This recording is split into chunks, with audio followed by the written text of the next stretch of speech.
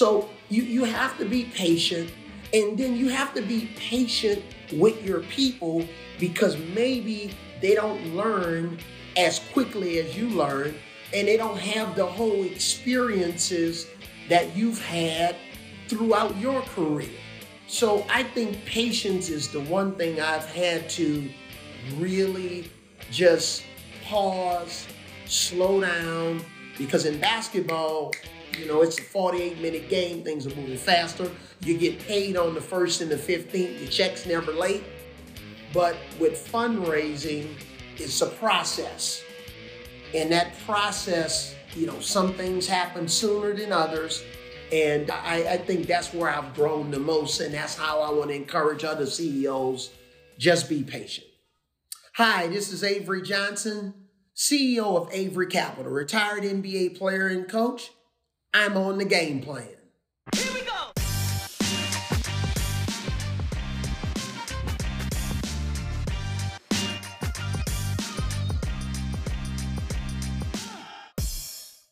Hey everyone, welcome back to the Game Plan with Jay Kapoor and Tim Cott. I am here with my co-host. Tim, how are you doing? I'm doing well, Jay. How are you? I am good, man. This was a really energizing conversation that we had with former NBA player and former NBA coach, Avery Johnson, and really got into a lot of the work that he's been doing with his real estate fund, Avery Capital. Yeah, this one was a real treat for me. So I've been fortunate enough to work with Avery now for the past few months in my work as an advisor and investor at Overtime. Avery's also an advisor in the new platform Overtime Elite, OTE, which we talk about a little bit at the end. But through that work, found out about what he's doing now post kind of basketball, not just post as a player, because he went on to be an excellent coach. I think people forget he was an NBA Coach of the Year with the Mavericks and had the Nets teams and then at Alabama. But, he's kind of moved on from basketball. He still does some analyst work for CBS, but here he is. He's gotten heavy into real estate. And I think it's fair to say we were both blown away by just the level of detail he could go into with what Avery Capital is doing. And one thing we actually talked a lot about was GSAs. So I don't know if we defined it specifically. So help explain for our audience a little bit what GSAs are or what it is. Yeah, listen, I'm no real estate maven, but the GSA stands for the General Services Administration, which is the nation's largest public real estate organization. And it provides workspace for, I think, more than 1.5 million federal workers. Now, suffice to say, I think a lot of people don't realize that the government is actually one of the largest real estate holders in the U.S. And the GSA is working on behalf of, all the agencies, all the acronyms you can think of, right? It's like FBI, DHS, DEA, FDA, right. Like everybody. And you think about from a real estate leasing standpoint, like the government will pay its rent on time, generally speaking, right? Like exactly. We're not going to have a problem, but then there are folks that do need to back these assets to raise capital for them and collect on the leases. So it was a very, very fascinating asset class that, again, we spend all of our time in high growth tech and startups. And when you really take a step back and realize, hey, if you're an LP and you're trying to build a balanced portfolio, things that maybe startup people don't think about, like real estate and GSA, are actually really good asset classes to build a diversified platform. And clearly Avery thinks so as well, because he's built a pretty large fund around it. Yeah, and one of my favorite things about our conversation with Avery, it goes beyond the fundamentals of Avery Capital, but really how he's taken leadership and team building from his basketball days and now brought it into the workplace. And it's clearly led to success and really a culture that he's creating there. And I think our listeners are really going to benefit from having heard that. Yeah, I'll tell you what, Tim, one of the things, the longer I do this job as a VC, the more I realize that the job is less about identifying the best product or the best market. And clearly, obviously, those are a big part of it. But when we as early stage VCs talk about what our hierarchy is, we always say team, right? And usually that means the founder. But I think over time, it's when the product is working and the customers want it, your job as a founder, your job as a CEO is just building a really great company that people want to work at.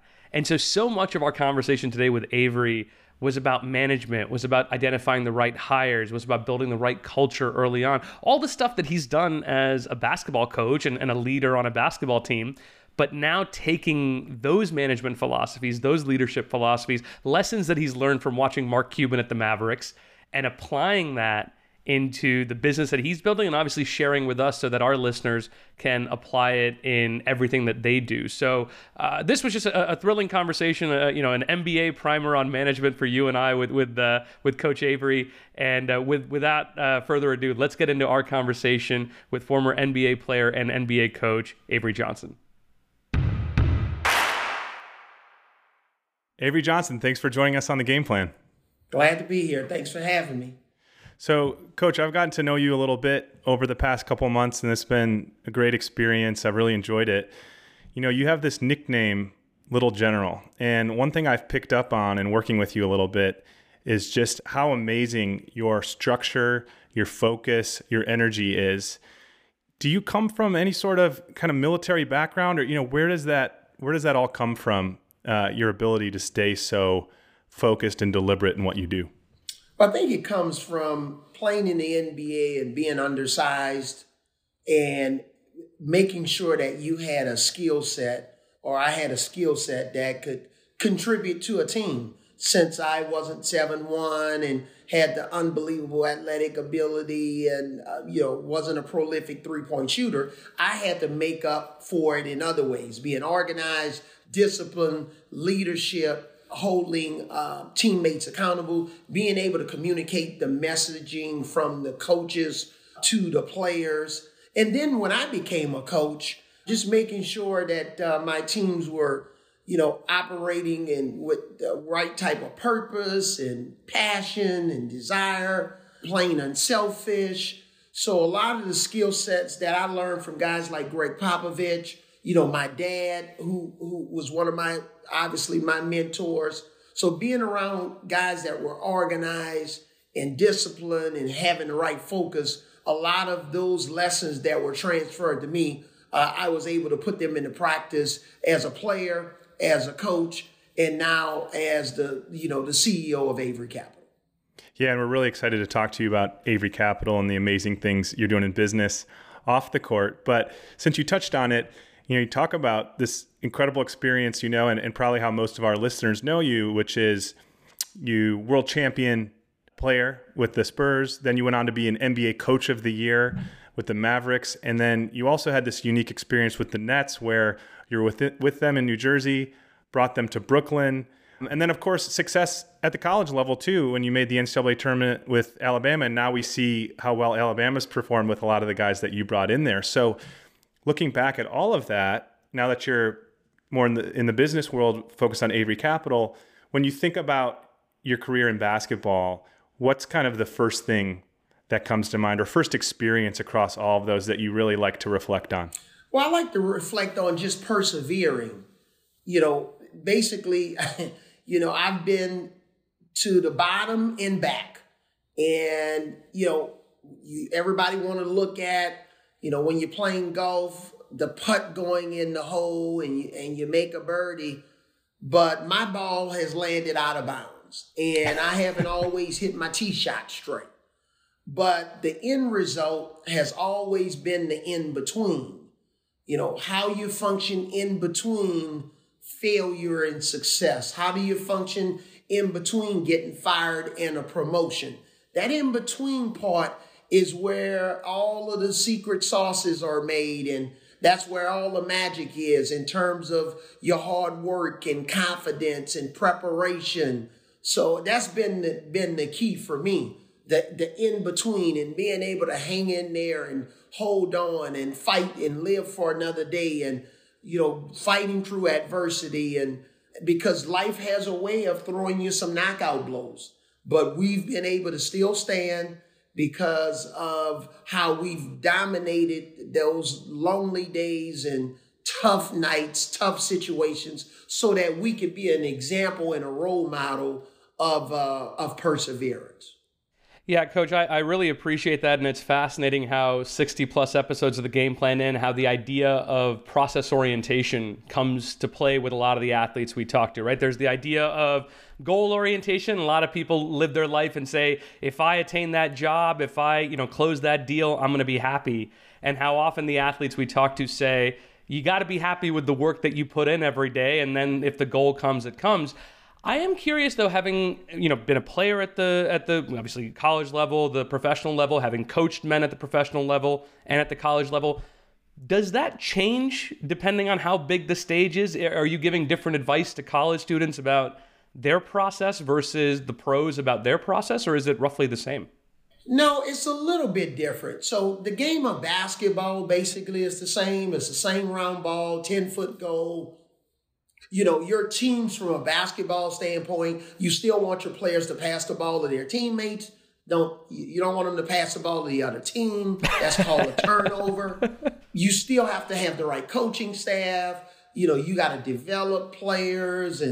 But on the college level, you're more responsible on a consistent around-the-clock basis for the student athlete, okay? There's no turning it off in college basketball. Academics, compliance, nutrition, basketball, you're dealing more with their parents.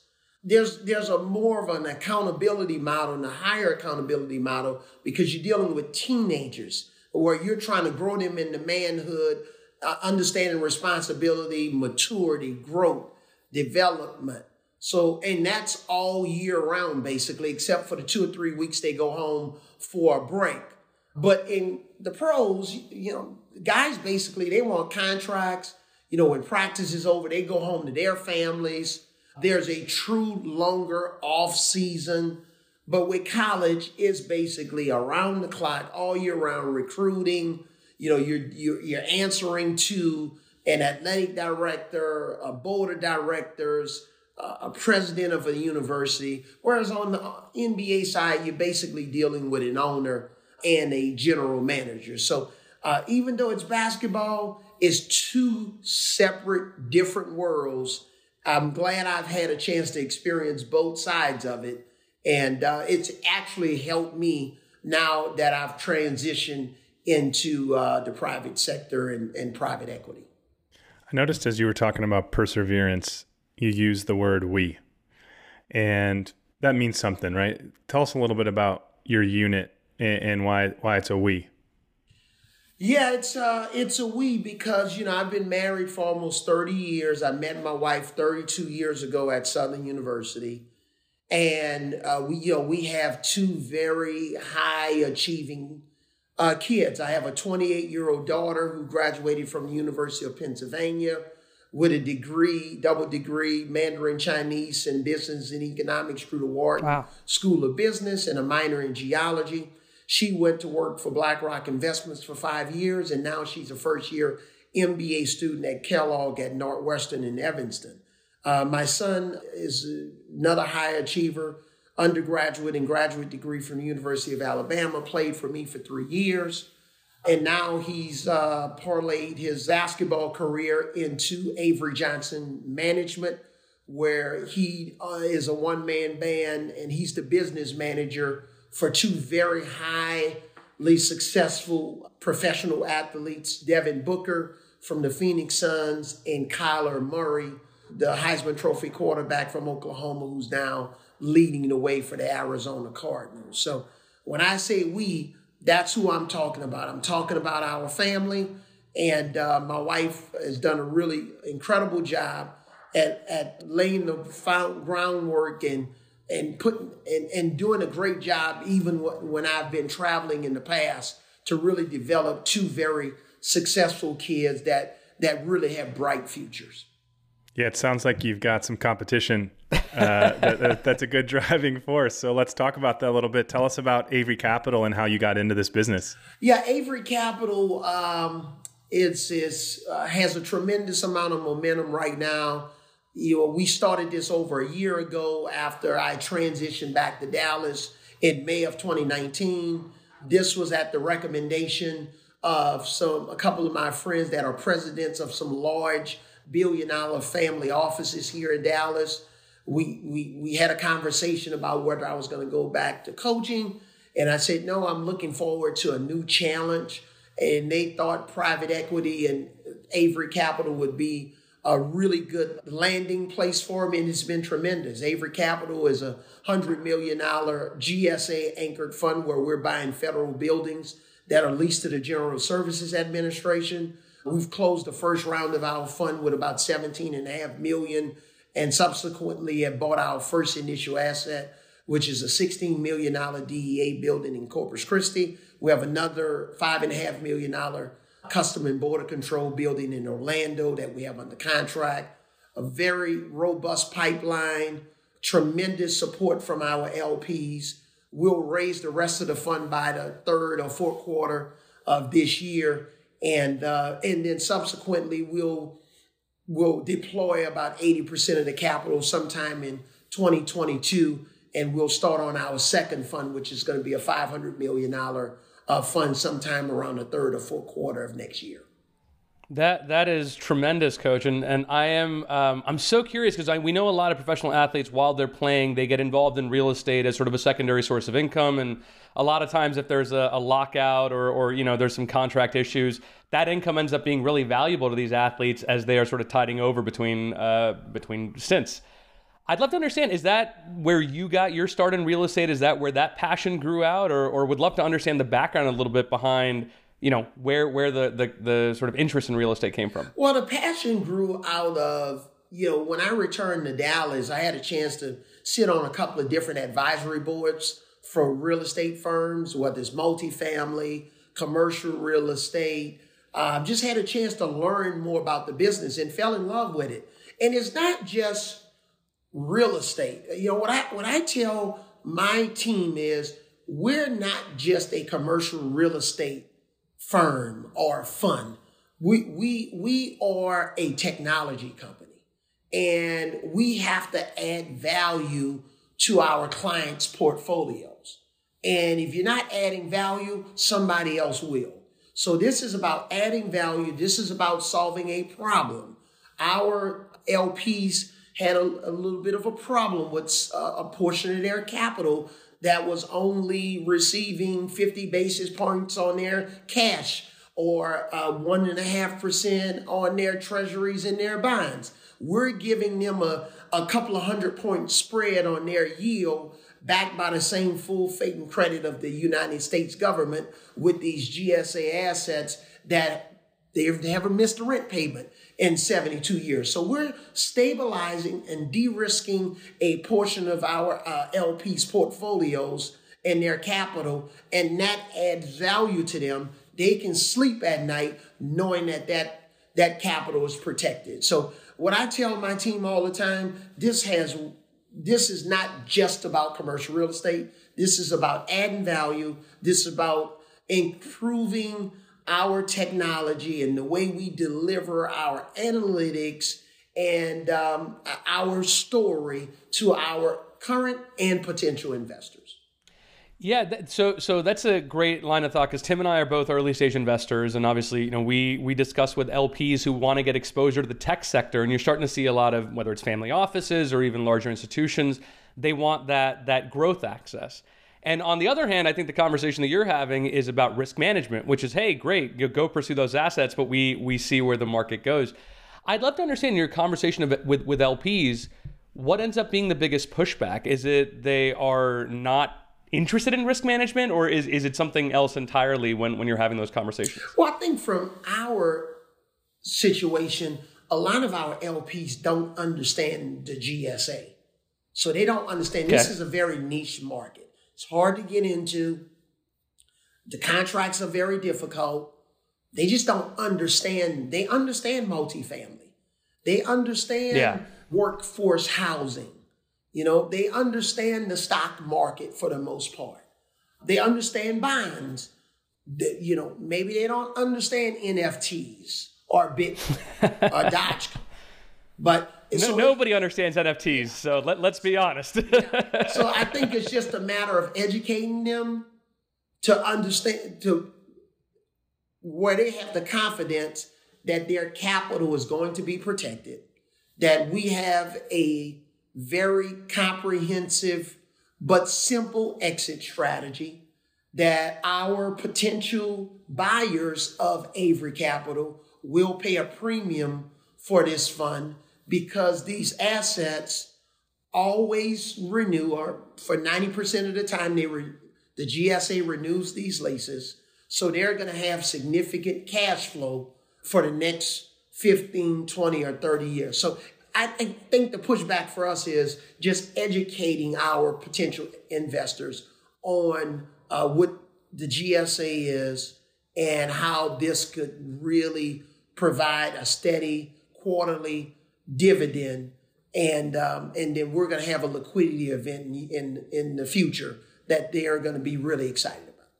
Yeah, maybe for our listener who is unfamiliar with this asset class, if you can give us like a brief primer on how exactly the GSA works and maybe like what the time horizon is, right? Because I think, with venture, for example, we have to educate LPs that haven't been in the space. We're like, look, we're going to capital outlay for 6 years, and then it'll take 6 to 12 years for any of those things to return. And sometimes the time horizons are the hardest conversations to have with LPs. So maybe help us understand how your capital outlay to the GSA works and maybe what the time horizons are for when you see returns. Well, here's the simple formula. The federal government controls over 300 million square foot of real estate. Okay, they're the largest land real estate holder in the United States. The GSA controls about 17 to 20% of that. The 10 largest aggregators in the GSA owns over 100 million square foot of GSA space. That's people like Boyd Watterson. USAA's number one producing fund is their $3 billion GSA fund. Okay? So this particular asset class has had a tremendous run of success. So basically, you're buying cash flow. So once you buy the asset, once you close on it, it's like turning on a spigot. You don't need to even invoice the GSA. You just get a check every month. And basically, after you pay all of your expenses, property management, everything, then you have a net return. And then that return is added up quarterly, and then our LPs get a quarterly dividend. And the more buildings we buy, the more their dividends will increase. So it's really simple. We buying these assets, cash flow. We're buying 100% occupied GSA assets. Our underwriting criteria is very strict. We only buying assets that are 8 years firm term or more, underwrite to an 8% IRR, underwrite to a 9 or 10% cash on cash return. And if it doesn't meet those requirements, we can't buy it. So we're playing disciplined basketball. We're playing fairway golf. We're not hitting the ball in the trees. We're not taking half-court shots. It's a really disciplined approach. Avery, I imagine when prospective investors or other people you're dealing with as it relates to Avery Capital meet you for the first time, they're obviously excited. They know somewhat about your career, either as a player or as a coach, or at the very least, they've heard you as an analyst during March Madness. How quickly or how soon is it where their jaw kind of drops because they realize how well educated you are on this, how well you know this stuff, and that they can really trust you on the business side, not just for what a great player you were? Yeah, I get that, Tim. I get that about 85% of the time. It's like, whoa, did you go to Harvard? I said, no, my daughter went to Penn. You went to Harvard Business School? Yeah. Have you been working for BlackRock Investments or JP Morgan Chase? How long did you work at Goldman Sachs? I said, no, I'm sorry, I haven't. I said, but I'm a pretty fast learner. And this has been a 24/7 deal, and around the clock, 7 days a week basically, and I'm really passionate about it. I say, but the one thing that's really excited about what we're doing, I have a very smart, diverse team, and basically everybody, Tim, has a chance to star in their role. So I'm basically the Avery Capital investment relationship manager. That's my role. And my team keeps me in my role.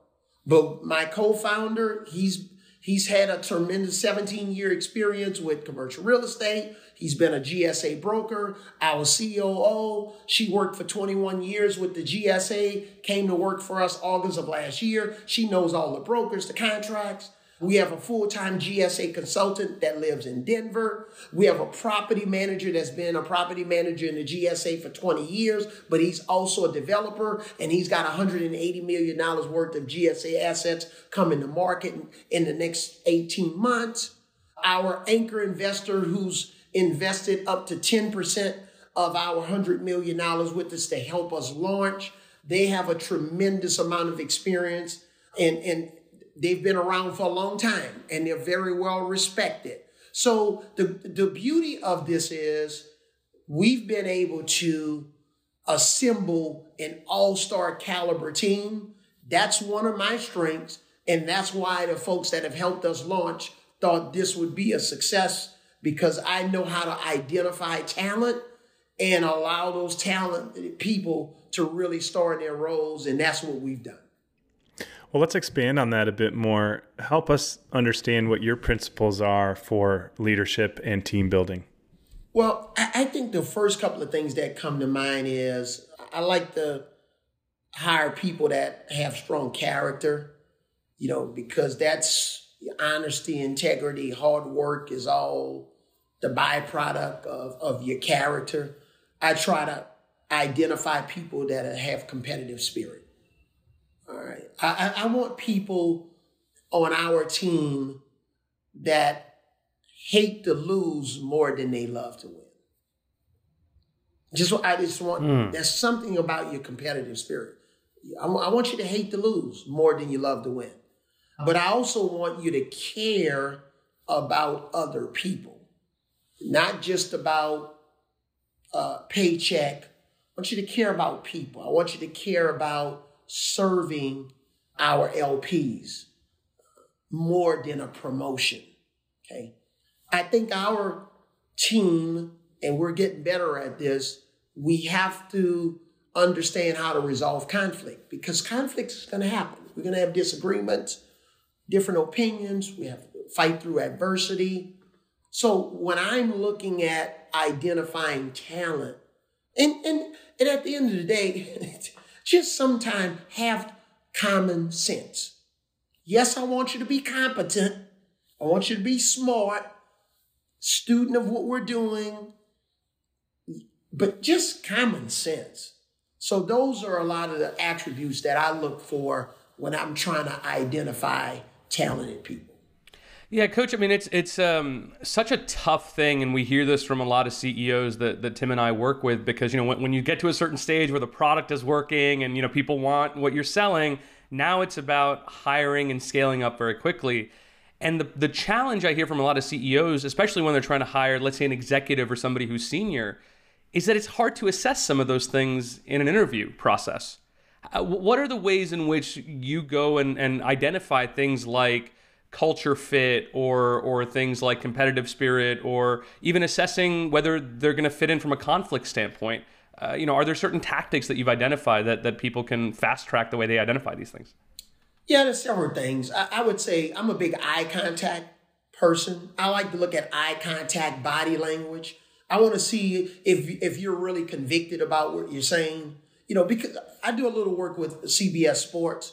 And when I'm on the air, for example, I had Oklahoma when they beat Missouri, or North Texas when they beat Purdue.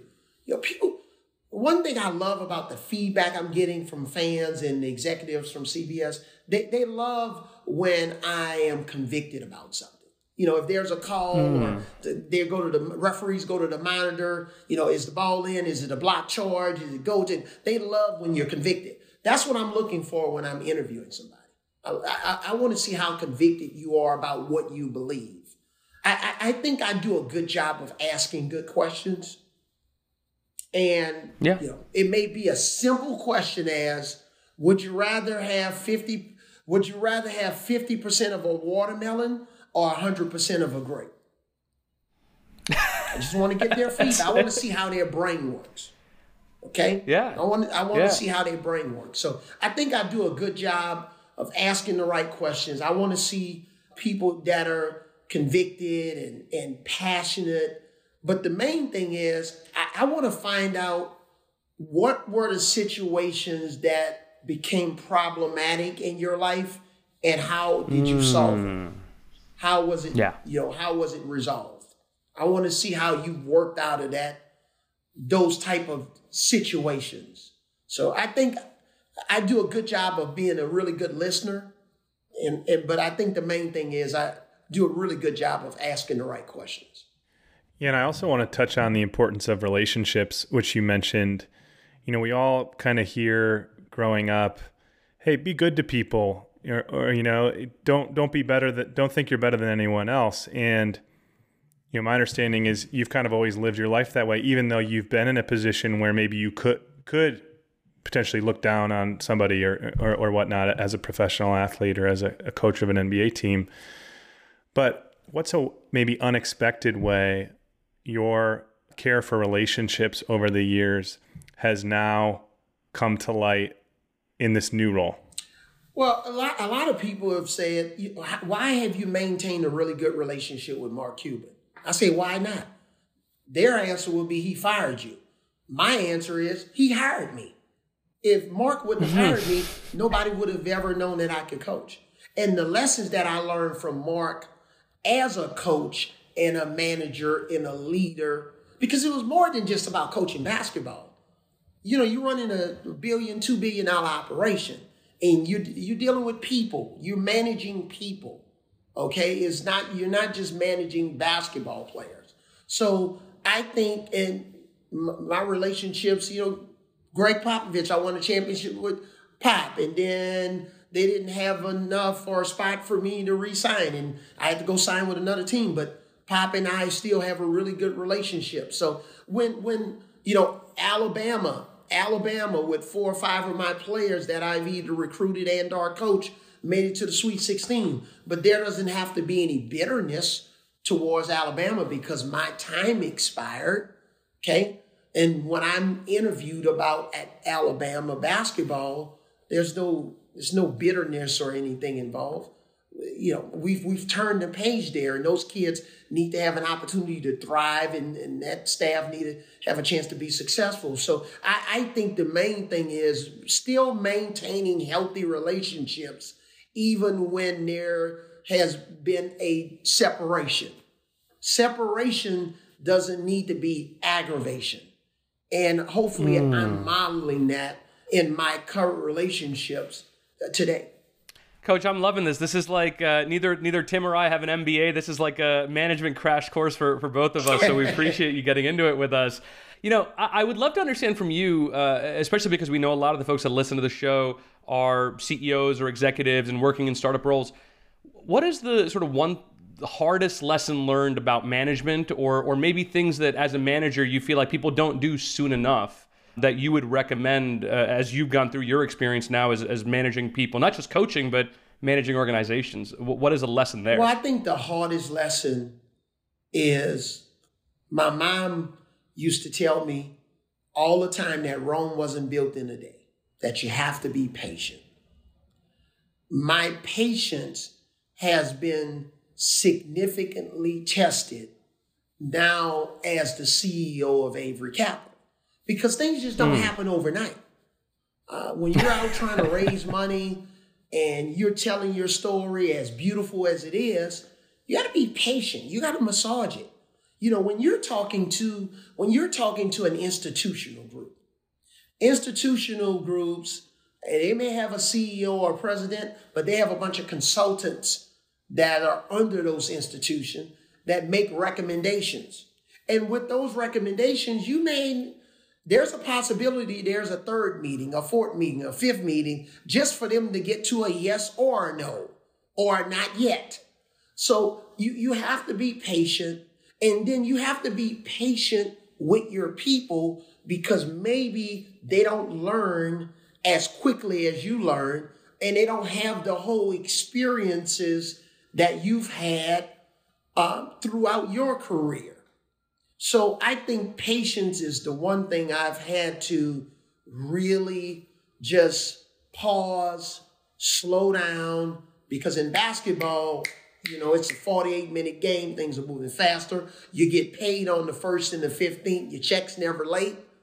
But with fundraising, it's a process. And that process, some things happen sooner than others. And I think that's where I've grown the most. And that's how I want to encourage other CEOs, just be patient.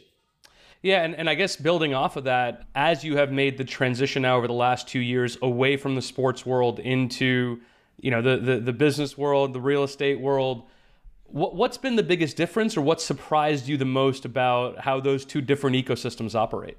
Well, I would say the one thing that surprised me is still all about teamwork. And whether it's Avery Capital, basketball, you gotta have teamwork, and you have to have really good. You gotta have a quarterback. You gotta have a point guard. Okay, and the point guard and the quarterback needs to be synchronized with the coach, and the coach needs to be synchronized with the general manager, and the coach, the GM, and the general manager, they need to be synchronized with ownership. There's no surprise.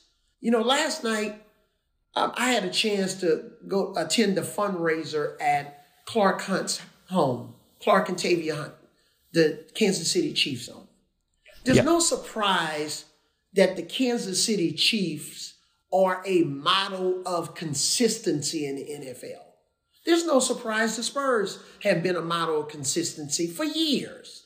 And teams like, obviously, the New England Patriots and the Mavericks, and I just think there's some common denominators in terms of the teamwork and the synergy and the connectivity that all of those programs have.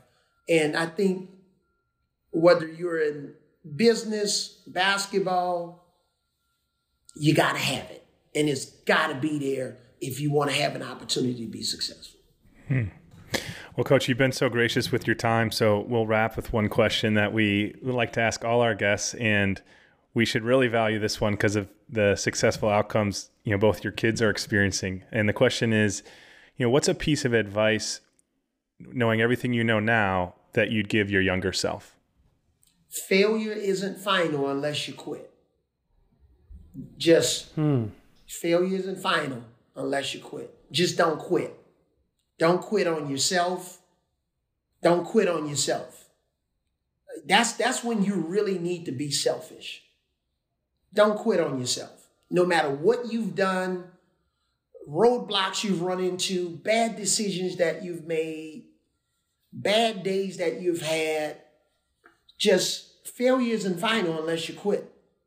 And that's what I would continue to tell my younger self. I love that. And I think it's especially pertinent for our world, working with startups a lot. And I think in a lot of ways, failure's been kind of glorified, but I actually like the way you frame it, which is, learn from failures. And again, failure's not final and I unless would say, you quit. Don't allow people to box you in, put you in a box. Part of what I'm dealing with right now is there's certain groups of people that cannot get their minds wrapped around, I'm not coaching basketball. I'm still Coach Avery, but I'm coaching a different team. And I have the ability to learn and grow and develop at 56 a whole nother platform in a sector of business. So don't box me into just being a basketball coach. Okay. I love that. And even with some of, look, I'm an advisor with Overtime and their new program that's been announced. It's all in the media now, called Overtime Elite. We're going to make the difference a difference in the lives of a lot of young high school players. And we're offering them and their families something they've never seen before. But it took leadership to think outside the box and to not box yourself in. And the byproduct of that is we've had significant fundraising. We're going to be seated, and we're going to have a first-class operation. We hired Kevin Ali as our coach. We have recruiters and health folks and trainers and strength and conditioning and first-class housing and academic support for these young men.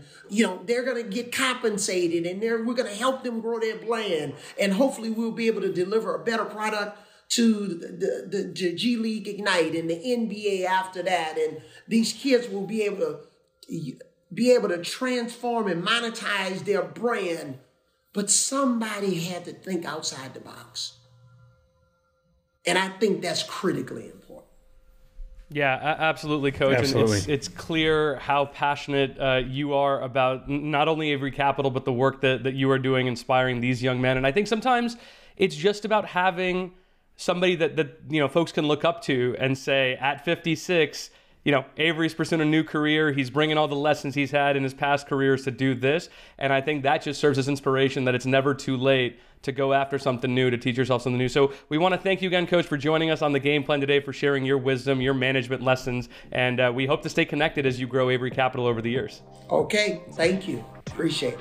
Thank you very much. Thanks, Avery.